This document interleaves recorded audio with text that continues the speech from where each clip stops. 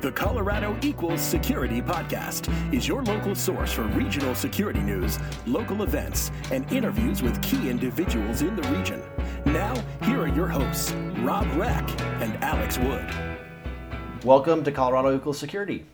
This is the newscast for episode 76, the week of July 23rd. As you guys heard last week, Rob is on vacation, so I have a very special co-host today, Chris Triolo. Welcome, Chris. Hi, Alex. Thanks for having me today. Glad you're here. So, Chris, we've known each other for a long time. Yeah. Somewhere probably between 15, but not quite 20 years. Yep. Back in the day, used to work at IBM together.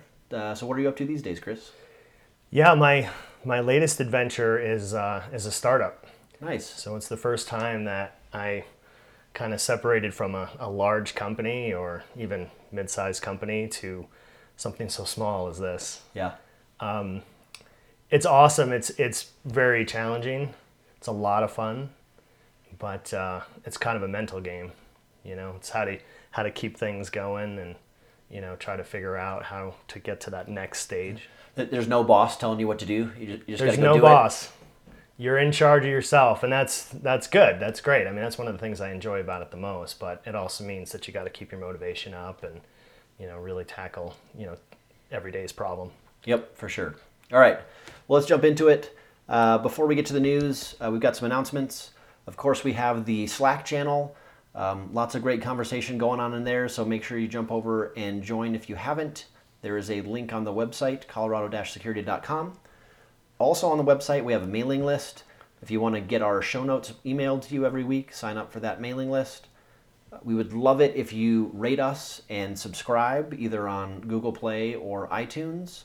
Of course, we appreciate good ratings, but if you don't like us, then don't rate us highly. And then finally, we have a Patreon going. So we had this week a brand new patron join us, Steve Winterfeld. Thanks, Steve. Appreciate the support from you. And also wanted to mention last week, Rob mentioned that Chris Gelino signed up as a patron. Chris works for Carbon Black, and this is actually sort of on behalf of Carbon Black. So he just wanted to make sure that was shouted out there. Anyway, so let's go ahead and jump into the news. All right. Well, our first story is that the Denver Startup Week schedule has been announced. It will be September 24th through the 28th. It's 4 full days of schedule. Looked like a lot of interesting things on the calendar. Maybe just because now I'm more interested in startups, Yeah. right, and what that has to offer. Yeah, and of course, Denver Startup Week is the country's largest independent, non-affiliated startup festival, I guess you would call it. So looking forward to that again. I did look through the schedule, and I know that Rob had submitted a session, and I did not see it on the list, so I'm not sure if they made the cut. Oh, that's too bad. Yeah. Hopefully, I'm just wrong, and they were there, and I missed it. Anyway, next, Aurora was ranked as one of America's fastest growing suburbs. So they were ranked number 8 on a Realtor.com list of America's fastest growing suburbs. Ahead of them were places like Apex, North Carolina, Frisco, Texas, Scottsdale, Georgia, and Arabi, Louisiana. So they noted that Aurora is growing, basically because the Denver metro area is growing, lots of jobs coming in and people need a place to live. Yeah, I thought it was interesting. You usually hear about how Denver is growing so fast, but to hear, the suburb story here was interesting. The price appreciation of housing, 19%. Yeah, that's crazy. incredible. It is crazy. So pretty soon we won't be able to afford to live in Aurora either, right? That's right. That's right. Well, when I first moved out here, the first place, it was technically Denver, but if I walked across the street, it was Aurora. Okay. So that I think a lot of people came out and were, hey, there's a cheap place to live down here in Aurora, and so that's I guess that's not going to exist nearly as much anymore. Oh well. Next item is a company named System 76 has a new manufacturing facility in Denver. Yeah, so we had talked about System 76 on the show, I don't know, a couple months back maybe. They make Linux-based computers, Right. servers, desktops, laptops, and they had committed to bringing their manufacturing back from overseas and decided to build their factory here in Denver. So the story, I guess, shows a lot of pictures of them moving into this facility and starting to get it set up. So that's pretty cool. Yeah, I'd be interested to follow that blog over time if they're going to keep posting pictures as they set up the manufacturing. It's interesting that they call out the fact that it's manufacturing, not assembling computers, because assembling can be done anywhere. Right. But to actually build the components here in Colorado is pretty interesting. It is pretty cool. Next, Conga, which is a startup here, although they're getting pretty large, announced that they are establishing their global headquarters in Broomfield. So Conga was based here and started here. They do some services that help people use Salesforce in various ways with contracts and other things like that. And they had been looking, I think, mostly through acquisition. They had acquired several companies this year to set a global headquarters, and they ended up settling on Denver. Yeah, Broomfield, in fact, right? Yeah. And what I understand is that they got something like $8 million in tax credits to do so. Yeah. That's pretty compelling in terms of trying to make that decision. I would be happy to live in Broomfield if someone wanted to give me $8 million to live there. So, good stuff.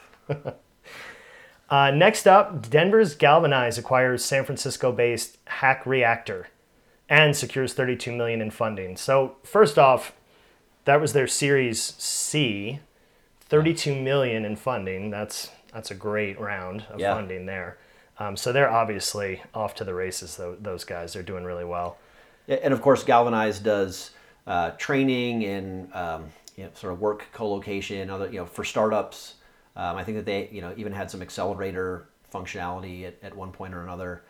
And so then Hack Reactor is another sort of coding boot camp or training facility, and it just added some more places where Galvanize would now have a footprint. So.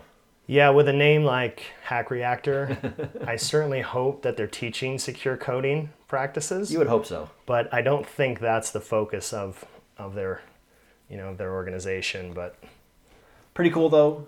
Congratulations to Galvanize. They seem to be doing really well. Yep. Next, there was an article about the Colorado Secretary of State race that's going to be happening this fall and how cybersecurity is going to be involved in that. So the current Secretary of State, Wayne Williams, actually has a Democratic challenger, Jenna Griswold. And she is looking to be the first Democratic Secretary of State since the 50s. There was elected. There was one person that was appointed for part of a term that was a Democrat in the 2000s sometime. But that's pretty incredible that it has been a Republican-held office since the 50s. And of course, the cybersecurity component here, the Secretary of State's office is in charge of election security. So the big concern over election security and what they're going to do around that is definitely going to be a major point in the campaign, which is going to be interesting to see. Yeah, it's interesting that, and I hadn't heard this before, but that DHS, Department of Homeland Security, has designated election systems to be critical infrastructure. I would agree with that completely, because meddling in elections is definitely sort of dangerous territory that could lead to pretty severe consequences, honestly. Yeah, for sure. And we of course know Rich Schleip over there at the Secretary of State's office, doing great stuff to make sure that we all stay secure. Next up, there's a new Colorado law that allocated $1.2 million to bolster CSU cybersecurity education. The new law is titled Cyber Coding Cryptology for State Records. So I think the focus of the law itself is to try to improve the security of state records, kind of following the breach earlier this year where 2,000 computers at the Colorado Department of Transportation suffered a breach. So I think that's a good thing. It's good that CSU is seeing some of that money as well. Yeah, actually when Debbie Blythe last week co-hosted she talked about some of the CDOT stuff because she was very involved in the response for that, and I'm hoping we're going to get her on in the future to talk about more around that. But back to this article specifically, we had talked about the bill that this came from, and mostly to make fun of some of it, because one of the things that they put in the bill was that they should explore new technologies like blockchain. We thought it was kind of silly that you put something like blockchain into law. I mean, yes, okay, let's explore technologies, but maybe let's not specify which ones. Anyway, some of the money is going to go for programs at CSU. Most of this, I think, is at the main campus, but also some money and activities already underway at CSU Pueblo. And then finally, they're going to use some of this money for a research project that is already ongoing that they're doing in conjunction with DHS called NetBrain, which is aimed at detecting and mitigating distributed denial of service attacks. Can't talk. Yeah, it's interesting to see how we can do better at mitigating distributed denial of service attacks. It's a difficult problem, right? It is for sure. All right, next, Overwatch ID had an announcement this week. They moved into a new corporate office. So they're at 900 South Broadway, much bigger space than they were in before. I think they have something like 9,000 square feet or something like this. This is in one of the old Gates buildings there, kind of right by GTRI and hosting.com. So congratulations to Overwatch ID, doing good stuff there, continuing to grow. It appears that they will be able to focus on growth in their professional services and customer support departments. So it sounds like they're going to be hiring some more people and fitting them in. Yeah, and we've talked about some of their jobs in the past. So I would say keep an eye out on their website if you're looking to work for a startup. Next up, Red Canary posted a blog called Build versus Buy, not mutually exclusive. This was actually an older blog that they had written a while ago, and then they republished because it's just so relevant to companies today trying to make this decision whether they want to build or buy their security technology. I think that it's such a tricky area because we get this feeling that if we can build it ourselves, we'll be able to sort of have control over it and ensure that it's got the features and functions that we're looking for. But at the same time, most of us are not software developers, right? A lot goes into that. Yep, it's a big challenge. Yeah, and the blog was written by Keith McCammon, who's the chief security officer over there. And I think one of the things I liked best about the article was oftentimes people look at it as a binary, right? So either build or buy. And, he kind of went into, maybe you should do a little bit of both, right? So, build a little, buy a little, buy some things, build some things. I definitely think there are times when it makes sense to build. And also, it obviously depends on the makeup of your team, the makeup of your company. Right. If you have a software development sort of culture at your company and you have that sort of resource, maybe it makes sense to build stuff. If your company just buys a lot of software, off the shelf, maybe you're better off buying things for your security technologies. I think we got to be honest with ourselves, right? We got to know who we are before we make a decision like this. But one of the key things that came out of the article that I thought was just really, really important to all of us is that when you do buy a third-party technology and bring it in, you have to be ready for it. Yes. And it's it's sort of cliche, but it's the people, process, technology story. You have to have the people who are going to be able to run it and the knowledge of how it works. You have to integrate it into your processes, your operational processes, and so forth. And every time I see sort of a failed software implementation, usually it's because of that sort of thing, is that the organization really didn't prepare in one of those key areas. Right. Or they're not mature enough to be able to use it. People often say, hey, here's a really cool new product. I'd love to use that. Let's go get it. Right. Well, maybe you should work on some of the basics first before you go, get something, fancy and shiny and blinky. Yep. So anyway, good article. Next, there was an article by SecureSet. Actually, one of their instructors over there And they were talking about formalizing cyber threat intelligence planning. So this was by Chris Rule, who's an instructor at the Denver SecureSet campus. And really, this is just the first in a 10-part series. So this is sort of the introduction to the whole blog series. And honestly, I'm really looking forward to hear the whole 10-part. And it's really looking into, security intelligence and the sort of government approach to actual intelligence. We think of intelligence much differently, I think, than they do on the military sort of government side. And this is really diving into the sort of formal processes that they have, and kind of pulling that into cyber and being more formal about it. Yeah, and then this first part one of the series, what he focused on was trying to understand your threat or your adversary and looking at the three sort of main dimensions: capability, knowledge, and intent, and really trying to dig in. And even if you don't know your enemy very well, apparently you can do a pretty good job of trying to figure out what they'd be going after in your organization, what they'd be trying to attack. Right. Yeah. Good stuff. Our last article for this week is enriching your security data with LogRhythm and Kibana. So they had just announced this, that they've got a integration with Kibana, which is an open source data visualization tool. And what's really unique about this, or interesting, is that LogRhythm does a really good job in gathering log sources for you and parsing and normalizing those log sources so you can do the types of queries and analysis on top of these large data sets.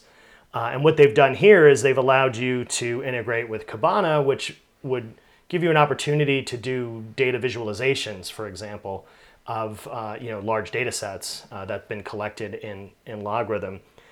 And data visualization is a very powerful tool for humans, right? We like to look and see patterns in the data. And so sort of going above, it's more in this threat hunting kind of realm if you're applying it to security data, of course. Yeah. I also think it's really cool that they're willing to announce sort of an integration with an open source project like this.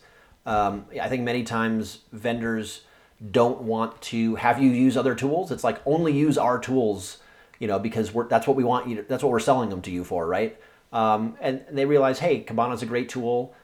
Maybe it does data visualization differently or better than what we do in the tool already. And instead of you having to replicate the data that you already have in LogRhythm to somewhere else, right, hey, just point it at your LogRhythm data and now you can do this visualization. So I think that's really cool. So that's it for news. Before we move off of that, I do want to remind everyone that the voting for CTA's Apex Awards, CISO of the Year, and the other awards are still open. So if you want to nominate someone, go out and check that out. We'll have a link in the show notes. And with that, let's move on to the Slack message of the week. So the Slack message of the week this week was by Zach Meyer. Zach started a discussion in the Slack board around managing open source software in the enterprise. So he asked a couple questions, spawned a great discussion. So we wanted to thank Zach for doing that. And we also wanted to thank Andre Gaeta, who is our sponsor of the Slack message of the week. So we will connect Andre and Zach will get to order something from the Colorado Equals Security store. So pretty cool. Moving on to events. First, of course, we have our event calendar. So if you go to colorado-security.com, click on events, you will see the entire calendar there. We do have events all the way through the end of the year, pretty much. So go check that out, get your schedules in there. First event to mention is the GDPR meetup at hosting.com. It is taking place on July 24th. Next, SecureSet is doing their expert series with Douglas Brush on the 26th. That's the Denver location. And following on that, they are also doing their experts series in Colorado Springs with Matthew Titcomb on July 26th.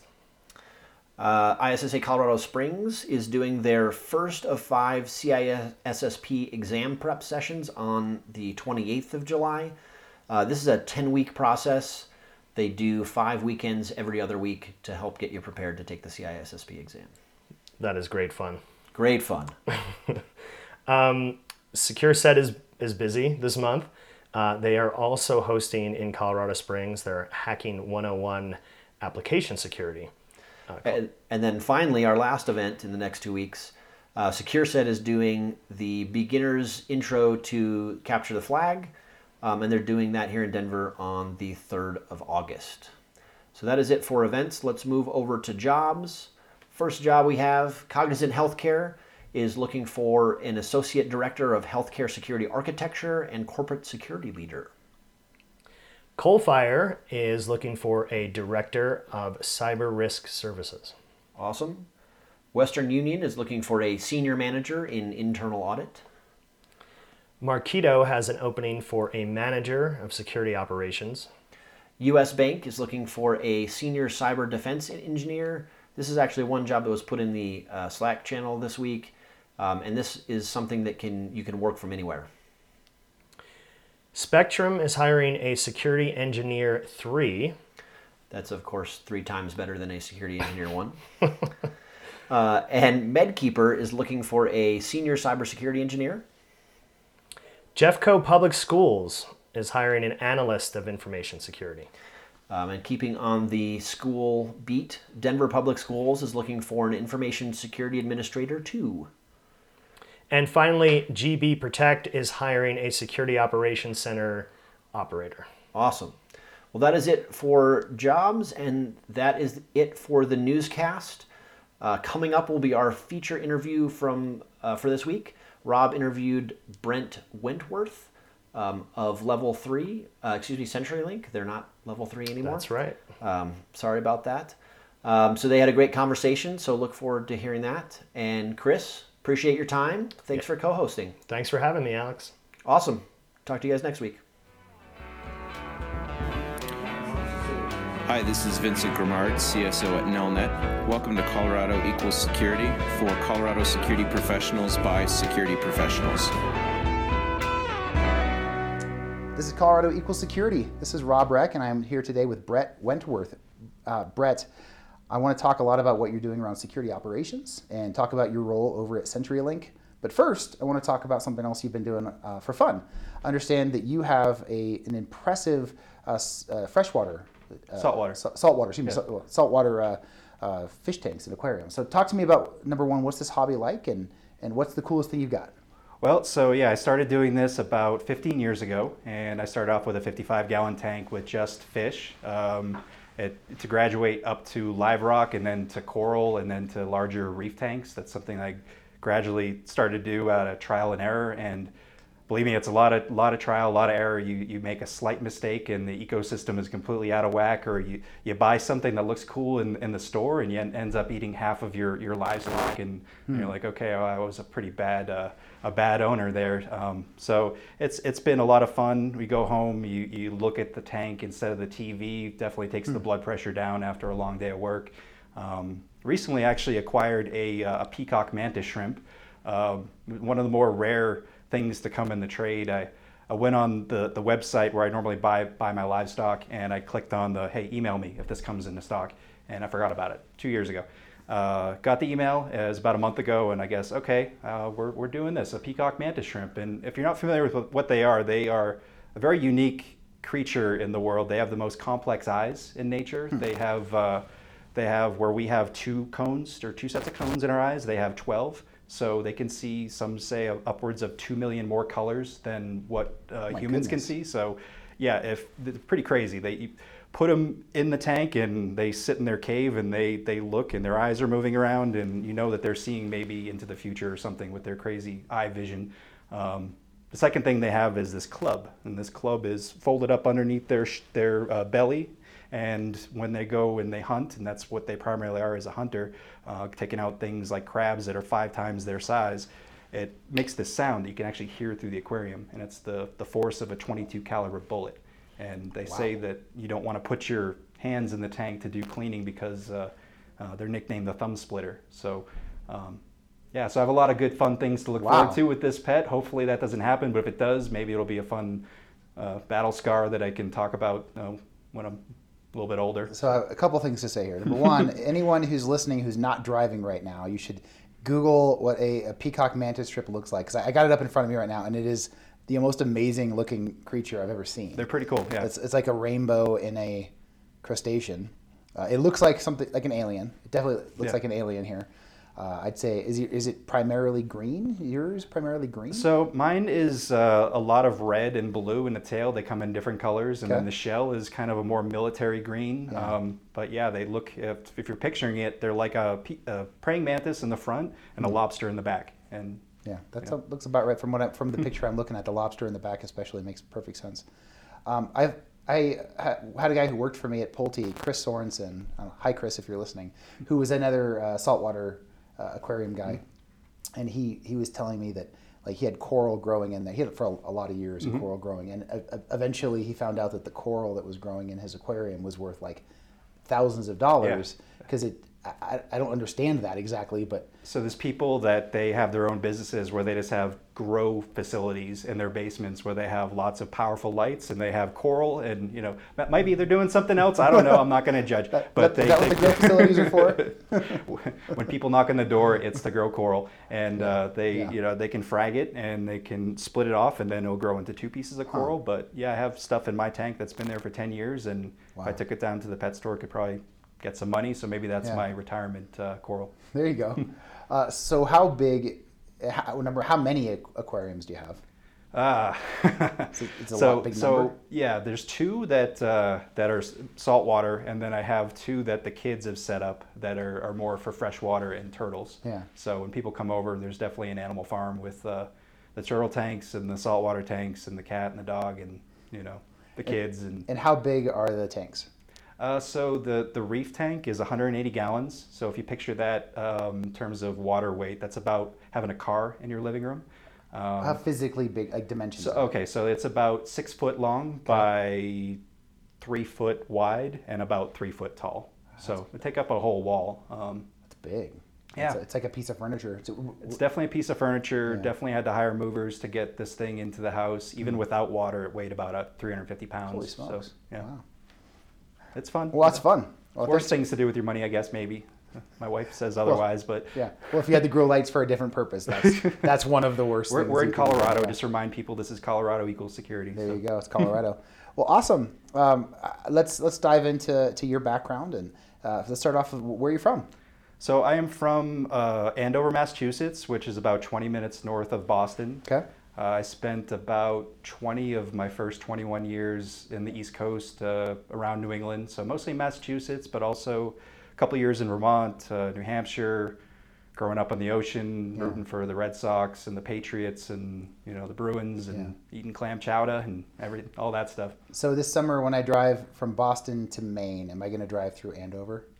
Yes, if you take 93, you absolutely will be. Is that the way that the Maps app is going to take me? Probably. If you're going from Boston, 93 is the main turnpike that goes through. So Perfect. There you go. You can wave to Andover on the way by. I'll wave and say hello. Good stuff. So you grew up there. You went to school out there. Yes. Did you go to college out there, or did you go to high school? I said 20 out of 21 years. The other year was my sophomore year in college, and that was actually to come to CU.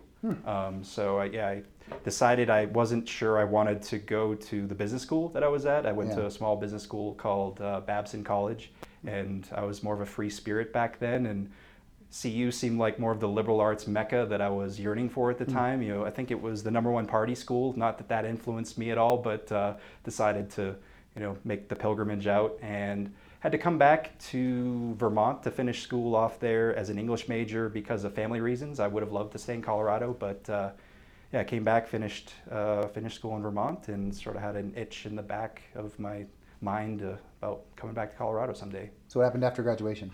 So after graduation, I lasted... I guess before I do that, what would you major? English. English? Yeah, okay. back when you could do things like that and sort of get a liberal arts degree. I really didn't know what I wanted to do, so can't really do that today, sadly. But I'm a history major. Are you? Okay, so we can definitely... So no judgment here. Okay. I can read books and I could type a mean email. And that's just about the same skills I learned from my... Yep. So I got one job in the family industry. It was in the semiconductor space in sales, and found it wasn't really for me after graduation. And that itch that was in the back of my mind finally got a little bit too big. And one day, after about 6 months after graduation, I packed all my stuff in my car and drove out west and showed up on my friend's doorstep and said, "Hey, you mind if I crash in your couch?" And they're like, "Oh, okay, nice to see you, Brett." And I did. And after maybe a month, my parents were wondering what I was doing with my life and if I was going to get a job or if I was going to come home with the tail between the legs. And I got a job at a temp agency out of Boulder that put me in with Level 3 communications. Wow. So basically was a temp in the customer care department. Level 3 at the time was an offshoot of Peter Kiewit & Sons. They were a construction company, and that was a big reason why we were able to lay so much fiber at that time, is because they had the right-of-ways along the train tracks. So they would actually pull the trench devices alongside the train cars and then just unspool the fiber as they went. And that was actually a huge leg up for us to be able to lay that bandwidth. So at that time, though, they're also experiencing a massive growth spurt from a customer standpoint, growth spurt from an employee standpoint.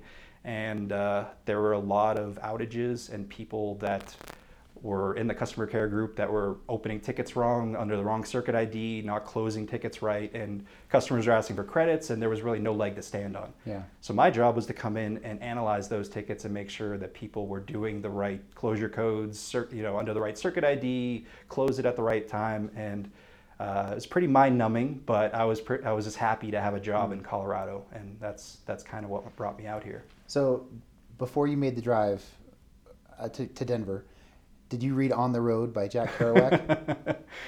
No, I have not read that one, but I've heard about it, and it would have just been. It sounds like you would have. It might have been the inspiration. Like yeah. He's a guy from the East Coast who makes the drive. He does it. He stops in Denver and then he continues on to Los Angeles. And yep. It's Route 66, right? Parts of it. Most of it is on. Well, there's a lot of it on Route 66. Yeah. Interesting book. All right, so you started as a customer care temp, right? Yes. So I assume that's not what you're doing anymore. That's not what I'm doing anymore. You wouldn't be on the show if that's what you're still doing. Yeah, so it was actually fairly rapid for me to get my foot in the door in the security space. Yeah. The reason why I'm in security is a person by the name of Terry Tickle. Terry Tickle is a fairly notorious spammer. Is a very unusual spammer for the time, and this is 1999. So what Terry would do, and she claimed to be a girl, would send emails to mass emails to news groups, to message boards, to Usenet, saying, "Hey, if you're a young, attractive man, send me pictures or videos of you getting tickled, and I'll send you money. I'll get you concert tickets. I'll give you whatever. Here's a list of stuff. I have references." And the person that was doing abuse for Level 3 at the time was used to doing about 30 complaints a week. But because of Terry Tickle and sending all of these unsolicited emails and bad, hey, I don't want this, there's a lot of people that were pretty upset about it. It went up to about 3,000 a week, and the person that was dealing with abuse just couldn't handle it. I was done with my analyzing tickets job for that day, and I said, "Hey, I can help you if you're getting overwhelmed. That looks kind of interesting. I don't know what you're doing, but you're talking to a lot of people that seem pretty angry." So I offered to help, and the reason why this was on our network is Level 3 actually had a lot of the managed modem banks at the time. So we provided service to companies like Earthlink, like NetZero, like AOL, where we leased these modem banks, and their users would dial into these phone numbers, and they would be Level 3 phone numbers, but we would use Radius to pair it off with the ISP, add them to the domain, and authenticate them and get them an IP address.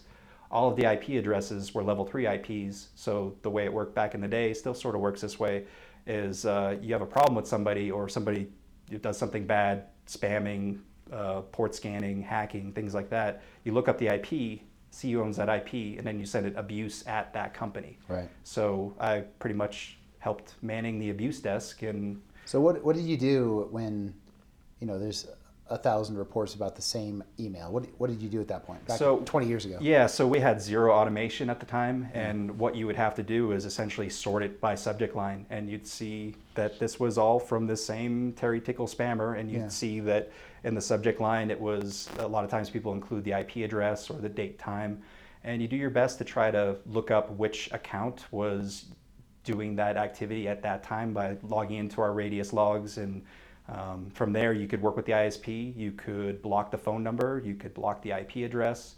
Highly manual work, but I didn't really realize it at the time, but I was gaining a lot of rudimentary security skills. Yeah. I was learning routing, I was learning TCP/IP, I was learning just basic Unix from logging into the Radius servers and finding the users.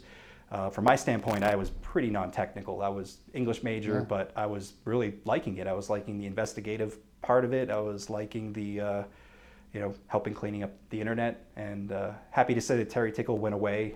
We worked with the FBI, and it actually ended up being a he. It was a male guidance counselor. Yeah, not a surprise at all. One thing I learned actually is that there's a documentary on HBO about this person that came out in the past year. I have not seen it, but so was this person? You got to be curious about this this whole scam, right? Yeah. It sounds to me like probably this was just a proclivity of this person, and there was no monetization. Correct. It was this person's twisted into desires that he had. Tickles. Yeah, exactly. And there's a lot worse things he could be into, I guess. Than sending it to maybe underage people, got the FBI involved over state lines, shipping the videos. Because some people said, "Hey, I want concert tickets. I'll do it," and maybe have a federal offense at this point. Exactly. Was he actually giving this stuff? Allegedly, yeah. Oh my goodness. Yeah. So from what I've heard, again, I haven't seen the documentary. I plan on looking at it, but he was a trust fund kid that had too much time on his hands and had proclivities, as you say, and would actually do it, but didn't realize that there would be some extreme negative ramifications, including getting me a job in security. So not all negative. We have at least the one positive there. So you volunteered one day after you're done with your tickets. Mm-hmm. You started diving into it. Did it become a full-time thing shortly thereafter, or how did I think it became a full-time thing within about 2 weeks. Okay. So within about, I'd say, 2 months of joining Level 3, I was full on in the abuse desk, and it did not slow down much from there. It was kind of the increase in spam, and at that time there was no spam filters or email filtering, or even like personal firewalls were fairly uncommon. So people wanting to hack or port scan or DOS people, like all of these complaints would come into abuse, and it made for an interesting day. There was always different stuff going on, and full time. And I'd say probably the first 2 years of my time at Level 3 was almost exclusively on the abuse desk side of things. How many employees did Level 3 have when you were hired? So I would say it was about 1,500 to 2,000, and a lot of them were in the Interlaken. Actually, at that point, Interlaken wasn't even open yet, so it was in the Church Ranch area around 104th, and So a mid-sized company, but not the enterprise that it was going to grow into. Yeah. Awesome. You did abuse for a few years, and what was the next step for you? So I would credit the next phase in my evolution to Dale Drew. Dale Drew grew to be the chief security officer at Level 3, but he joined in '99 also. He joined as a security engineer, and his job was to design and architect solutions that would protect the corporation, the enterprise. His frustration was there was nobody to operate these tools. He did not want the engineering team to design and then operate them, because then they couldn't move on to new projects. So I kind of worked with him and said, hey, if you got stuff that you want operations to start looking at, we got a team of, I think, 5 people at that point. So we started to layer in additional things. People doing the abuse work? Is the operations team? Yeah. So kind of an interesting mix. Yeah. We grew the abuse team and started layering in like 2-factor authentication and Radius. In like early 2000s, were you doing that? That's pretty good. Yeah, it was pretty good. Yeah, I just said, hey, the RSA tokens. RSA tokens. Yeah. There wasn't even soft tokens at that point, and they would expire, and then you'd have a pile of them, and then we. Yeah, totally. Yeah. So, remember, was it like 2006? They came out. This company, Phone Factor, came out with like the first 2-factor that wasn't hardware token that I could. Well, there was the grid cards, which is not fair to call 2-factor in any real way, but there wasn't a lot of options back then. Yeah. So it was authentication and layering things like the support of the antivirus on the workstations, the perimeter firewalls, lawful process like getting subpoenas and court orders from it was usually like who owns this IP or owns this phone number. Nothing super complex, but started getting a lot of them. I'd say from there it was the first 10 years of my experience was kind of growing that enterprise security function, and abuse always stayed part of it, but we grew other stuff to join in as well. Yeah. So Dale was kind of developing an engineering function, and you started developing the operations function simultaneously? Absolutely. Yep. So my boss at the time in the operations side was Ken Hartling. He's now one of the higher ups in security over at the Sands Casino. So I still stay in close contact with him. So it's pretty much Dale and Ken with architecture and engineering and operations. And we were pretty much separate entities until, I'd say, 2009. And at that point, Dale became the CSO and got all of the security umbrella under one shop. And were you guys reporting into IT? It must have been IT at the time then. Or Abuse might not have been, huh? Yeah, at one point, and this is in the first 2 years, I had 26 different bosses because nobody knew really where to put us or what to do with us. Because at the time, security was just, it's kind of an add-on. I don't really know where this belongs. So we did bounce between IT and different operations groups, and I think legal at one point.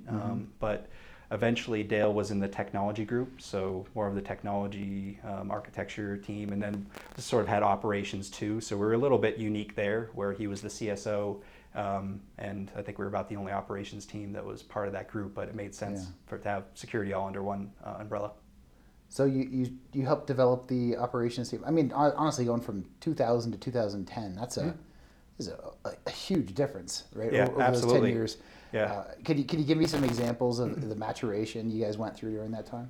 Yeah, so I think it was really the consolidation and streamlining of processes, like how we would ingest different workflows, because all of those different work injects would have to come in either through a phone call or a ticket or an alarm.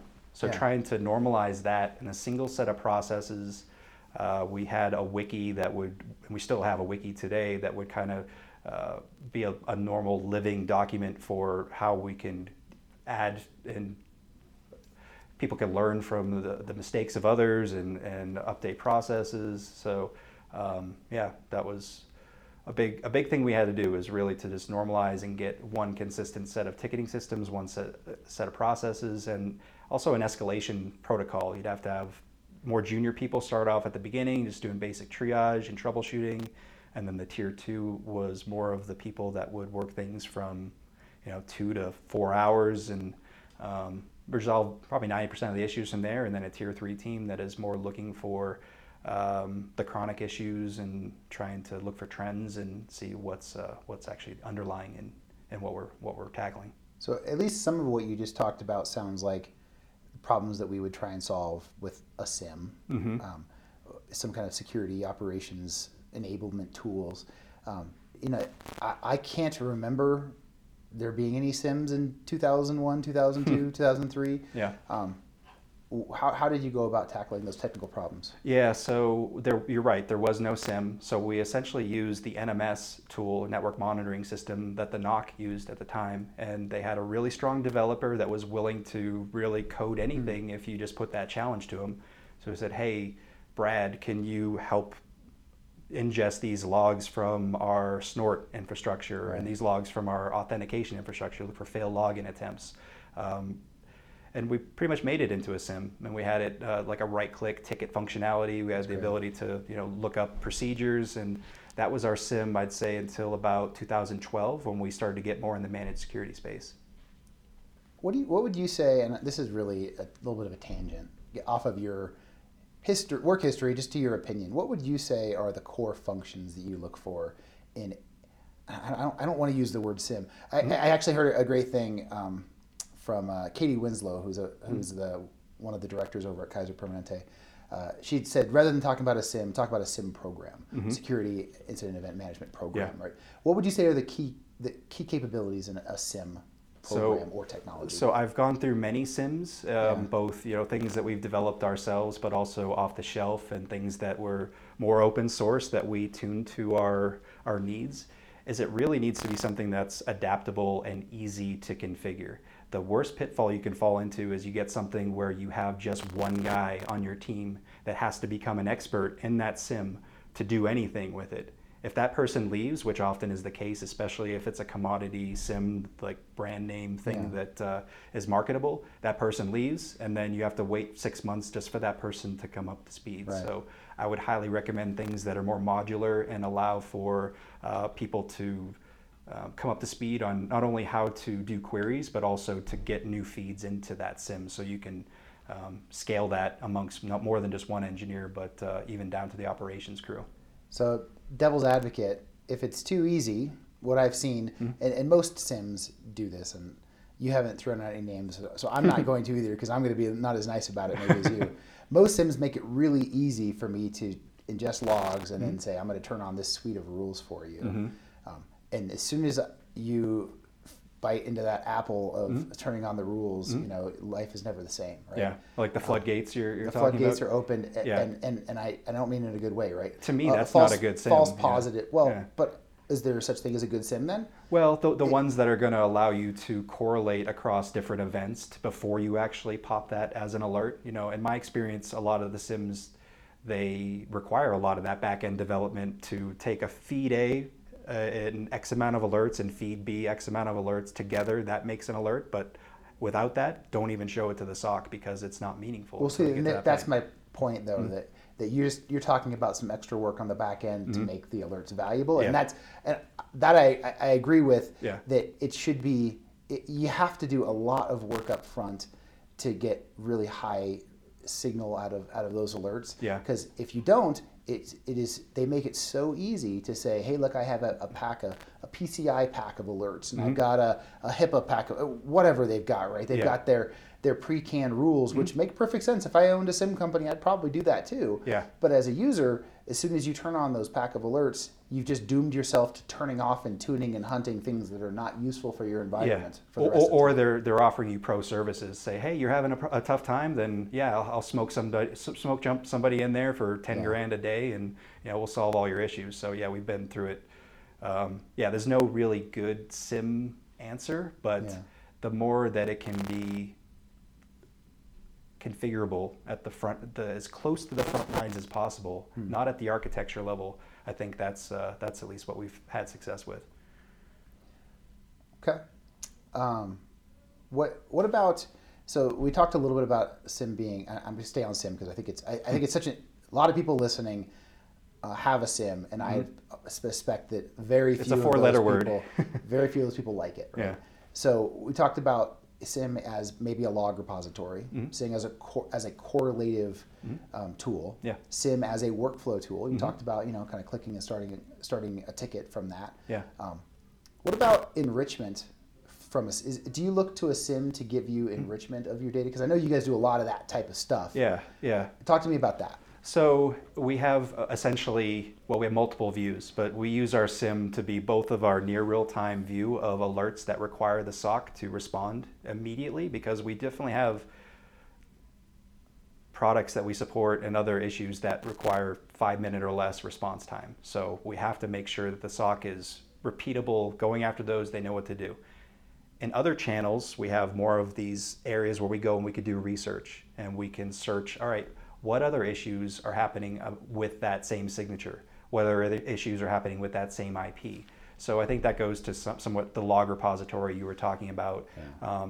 The enrichment is obviously extra development work to make different feeds come together into something that is more meaningful for your environment. So that's the challenge, is the more complex your environment, the more enrichment you need to do, so you're not spinning your wheels. And so I don't know if I answered the question, but it is a challenge. Yeah. It is a challenge, and I'd say that my view of a SIM program has become much more complex over the years, and adding these different elements to it. We basically within Ping built our own SIM, and as I divide those 5 things up, I'm exceptionally good at a couple of them, but I'm terrible at a couple of them. And how do you, and you have to find other ways to kind of call it a program rather than technology, right? How do you get those things other ways? Yeah. But I haven't yet to see a technology that I think really checks all the boxes without the terrible overhead administration and or false positive issues. Yeah. That's what my challenge is. Yeah, that's the pendulum, and you're going to have to deal with both sides of that. And there's no good SIM out of the box. Yeah. So like you said, you developed your own. We've developed our own. We have a product that we've launched recently called SLM, Secure Log Management, which is in effect a managed SIM. We got that from CenturyLink. So we're actually... What's it built on? Can you share? So is it Elk Stack or? Yeah, I believe so. Yeah. Yeah. Yep. Yeah, cool. All right, so obviously we took a pause there in 2010 to talk about SIEMs for a little bit. Do you want to keep it moving forward? What's been going on? Yeah, sure. Yeah. And really the next big phase was the managed security, and that's the last big phase that I'm in now. About 2012, we acquired Global Crossing. Global Crossing had a large managed firewall offering. So at that point, the SOC that I was responsible for not only took on that, but we also took on physical security. So all the badges and the doors and monitoring cameras. We layered on managed DDoS support. We layered on threat intelligence, which I believe recently you've talked to Mike Benjamin, who's my peer, who runs the threat labs. We also have, adaptive network security, which is our next gen perimeter security in the cloud. So not just firewall, but connecting via IPsec tunnels and having IPS, IDS, web content filtering, DLP, etc. That's So I think I just heard a few people say bingo when you said next gen perimeter security in the cloud. So I want to understand that better, right? Sure. What cloud are we talking about? So you're talking about the CenturyLink cloud. Yeah. CenturyLink, is that an IaaS, PaaS, or SaaS cloud? What is that? Well, so they're offering is it infrastructure as a service?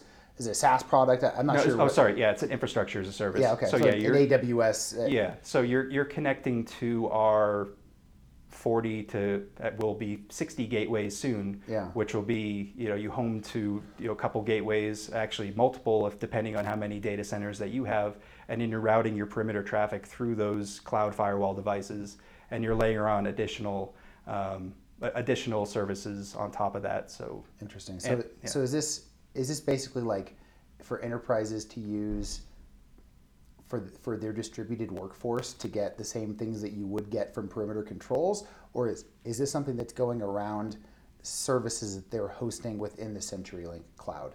Does that question make sense?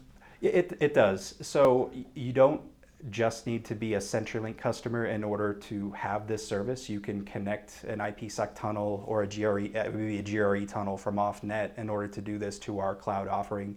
But it's also to be able to control the security of the remote users. But we're also doing for large to medium data center companies. So it's basically running traffic through you guys as some kind of a cleaning, exactly, a filtering mechanism to say, hey, I'm going to make sure that they're not getting malware, that they're not getting these. Yeah, I get it. Exactly. Yeah. We call it our adaptive network security, and we launched that a few years ago. It's starting to see some good ramp.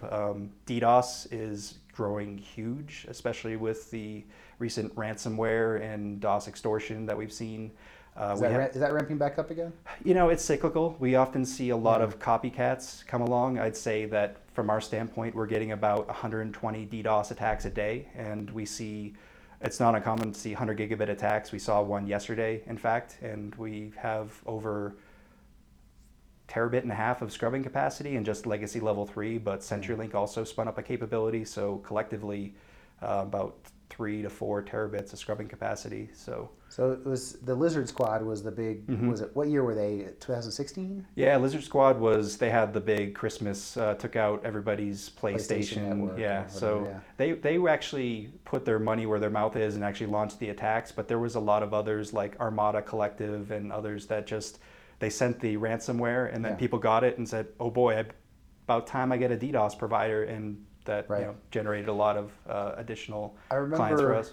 Just a couple months ago, there was a bunch of folks pretending to be Lizard Squad and sending out the warning notices, right? Which I assume it could be you guys behind it because it generates a lot of revenue, right? Well, I'm just kidding. I'm not really accusing CenturyLink of so hopefully you've heard from me is I have a passion about cleaning up the internet and doing the right thing, and that would be absolutely the wrong thing. That would be the wrong thing. Yeah, don't do that. Cool. So you start talking about the MSS side of stuff. Yeah.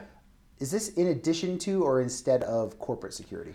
So we had a combined global SOC up until I would say about 9 months ago. And when I say combined global SOC, is my team was responsible for incident response and triage for corporate security, for physical security, and for managed security services. Yeah. So we did that, I think, out of necessity. It was based on resources where certain things would be going off one day, and then a different day other things would be going off. So we had to cross-train those front lines to be able to say, all right, you know DDoS, but you also know physical and you know firewalls. So we're going to make you primary in this and secondary on that and tertiary on this, and then take that global force to be able to back each other up across all those different disciplines, because it was a lot of disciplines.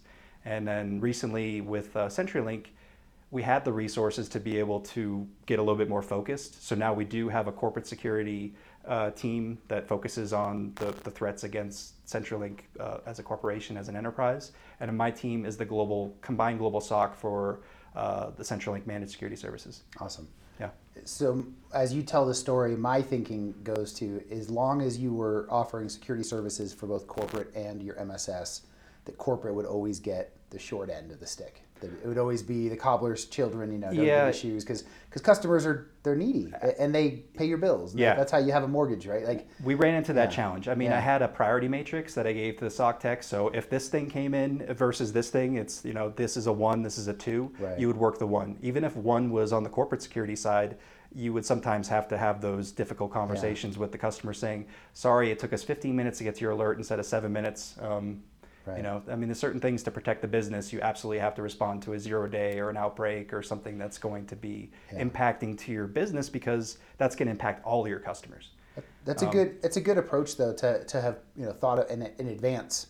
Here's the categorizations and what you look at first, so that in the heat of the moment, it's not who's yelling loudest. Exactly. Yeah. Oftentimes the squeaky wheel gets the oil, as we see, and.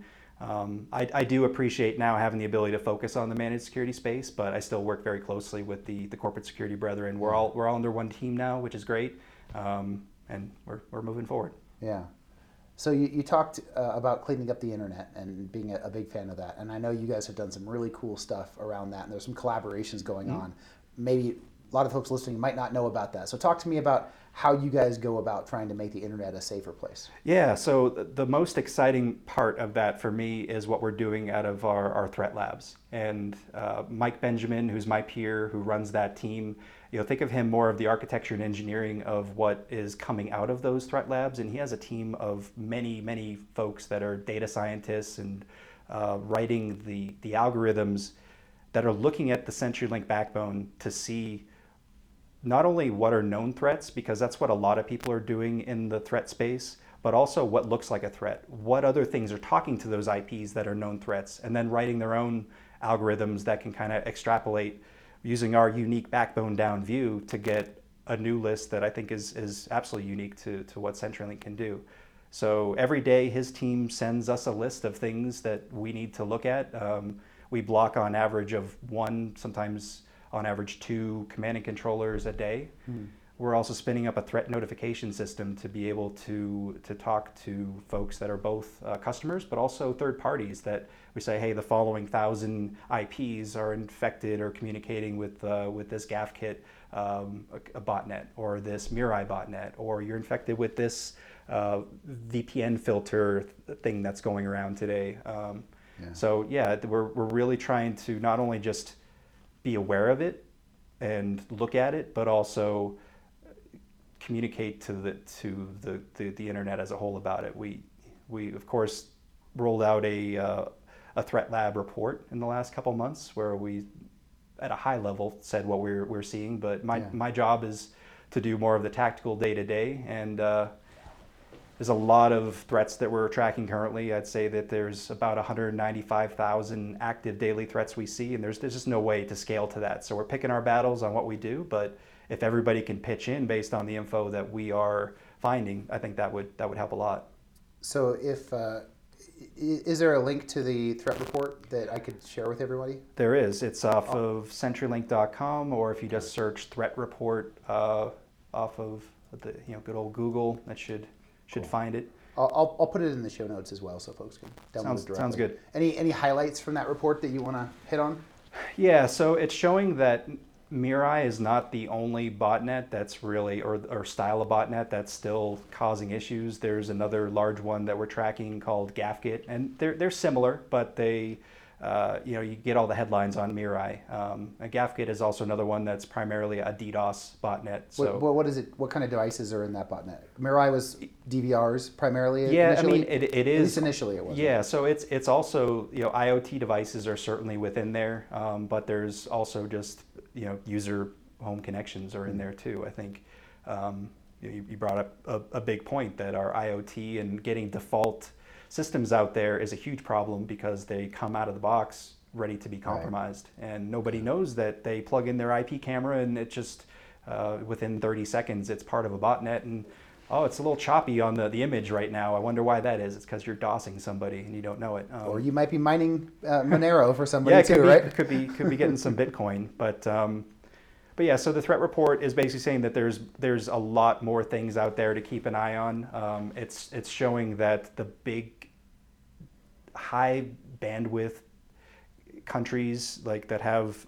large fiber to the house or just like high speed internet, high speed cable, those are the ones that are being used both as the victims but also as the bots to relay attacks to others. So like US, Russia, China, Brazil, different countries like that. We have a graph that shows all of the different top 10 bad actors but also victims, and there's definitely a lot of info. It's a lot of things we need to contend against. Awesome. Well, like I said, I'll take a look at I'll put the link in the show notes for it. So as you look ahead to the end of 2018, 2019, 2020, 2025, as far as you want to go, what do you see coming up next for for what you're doing at CenturyLink, or honestly what you're doing next at all personally, however you want to go? Yeah. So I think that right now, security is such an active buzzword in just it's growing in the media. Everybody needs to know about security, which is great. But as a result, there's a lot of security companies that are growing up, and I think some of that needs to consolidate. That's what I'm seeing, is that there's just too many people that are doing too many things, and we need people to specialize in different areas to really differentiate and not just try to be everything to everybody. Specialize in the things you're good at. Like CenturyLink is good at networks, and we have really solid network security solutions. Yeah. I think that's where I see it going is more threats, more 0 days, more things to make you scared at night. What about for your team? Do you see any changes coming up for what you're going to be doing? Yeah, so recently I mentioned that we did combine with the CenturyLink SOC. I did manage the legacy level 3 SOC, but I recently acquired the CenturyLink SOC 2. So now I have 7 SOCs throughout the world. Trying to get them to one consistent operational model is going to be, to call back to earlier, that's going to be the big challenge. And I think that's going to be probably a year. We already started. I've been on the job for 2 months. I reorganized the team, or I will be reorganizing the team by the time that this comes out. It's a lot of fun for me. I like to be able to optimize and make sure that we can do more with less and tackle things that maybe other people weren't thinking of, and above all, just trying to help. Yeah. So keeping in mind that this is Colorado Equal Security, are you guys looking to hire any security folks here in the Denver metro area? Absolutely. We always are, and we have 2 of our 7 SOCs are in Colorado. We have one in Broomfield, and then we also have one down in Littleton, Colorado, which is kind of off the Mineral CenturyLink campus. And we have openings in both now. One is the Legacy Level 3 SOC, and one is the Legacy CenturyLink. And so we have openings from Tier 1 and Tier 2, and then Senior Tech. My philosophy, though, is generally, especially the way I got into it, I like to give people a chance. Hire people in from the bottom floor. Look for people that are motivated and trainable, but not necessarily the perfect security people, from the get-go. We definitely like to promote from within. As I mentioned, I work with Mike Benjamin. I also have peers in security engineering for the adaptive network security that I said, also the DDoS engineering side. So I have folks that have gone up through the ranks of my team that have gone from Tier 1 to Tier 2 to Tier 3. Then they can go to manager, or they can go to engineer. And we've had folks that have made it all the way to architecture. So I'd like to try to keep it within the family. And Colorado is definitely a good work-life balance. And we'd like to attract people here, but we're finding they're coming to us. So what skill set would you most like to see for those tier ones coming in? Yeah, so I like people that have some basic understanding of networking. Networking is all about what we do. I mean, client and host-based security is important too. I mean, there's a lot of different disciplines, but people out of the military, people that have experience in running telecommunications, people that come from the NOC is good. That's a really good place where they have that ability to support infrastructure and respond quickly to alerts and know that triage step. Right. So, but from our standpoint, we don't look for anything specific on a resume, just that you're willing to give it a shot and have some get your foot in the door past our recruiters, and we'll do the rest. Yeah. Well, awesome. Let me think. Any other questions I want to ask you? Any questions that you wish I asked you that I haven't asked yet? I can't think of anything off the top of my head. Yeah. So I guess I'll have one more follow-up thing then.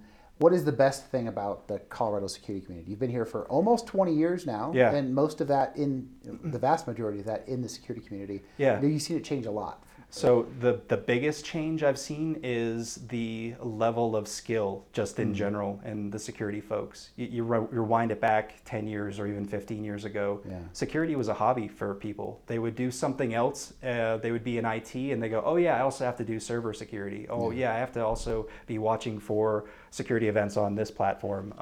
Now people are going to school for it. They're becoming specialists. So when I said I'm looking for frontline security techs, by no means am I saying don't come to us if you have those skills already. We definitely have places to hire you into, but huge change in the skill, and it seems like a lot of people want to come to Colorado for the work-life balance, and that's our mantra in CenturyLink is we want to make sure that you're happy to come to work and you're happy to leave work and you keep coming back smiling the next day. Awesome. Yeah.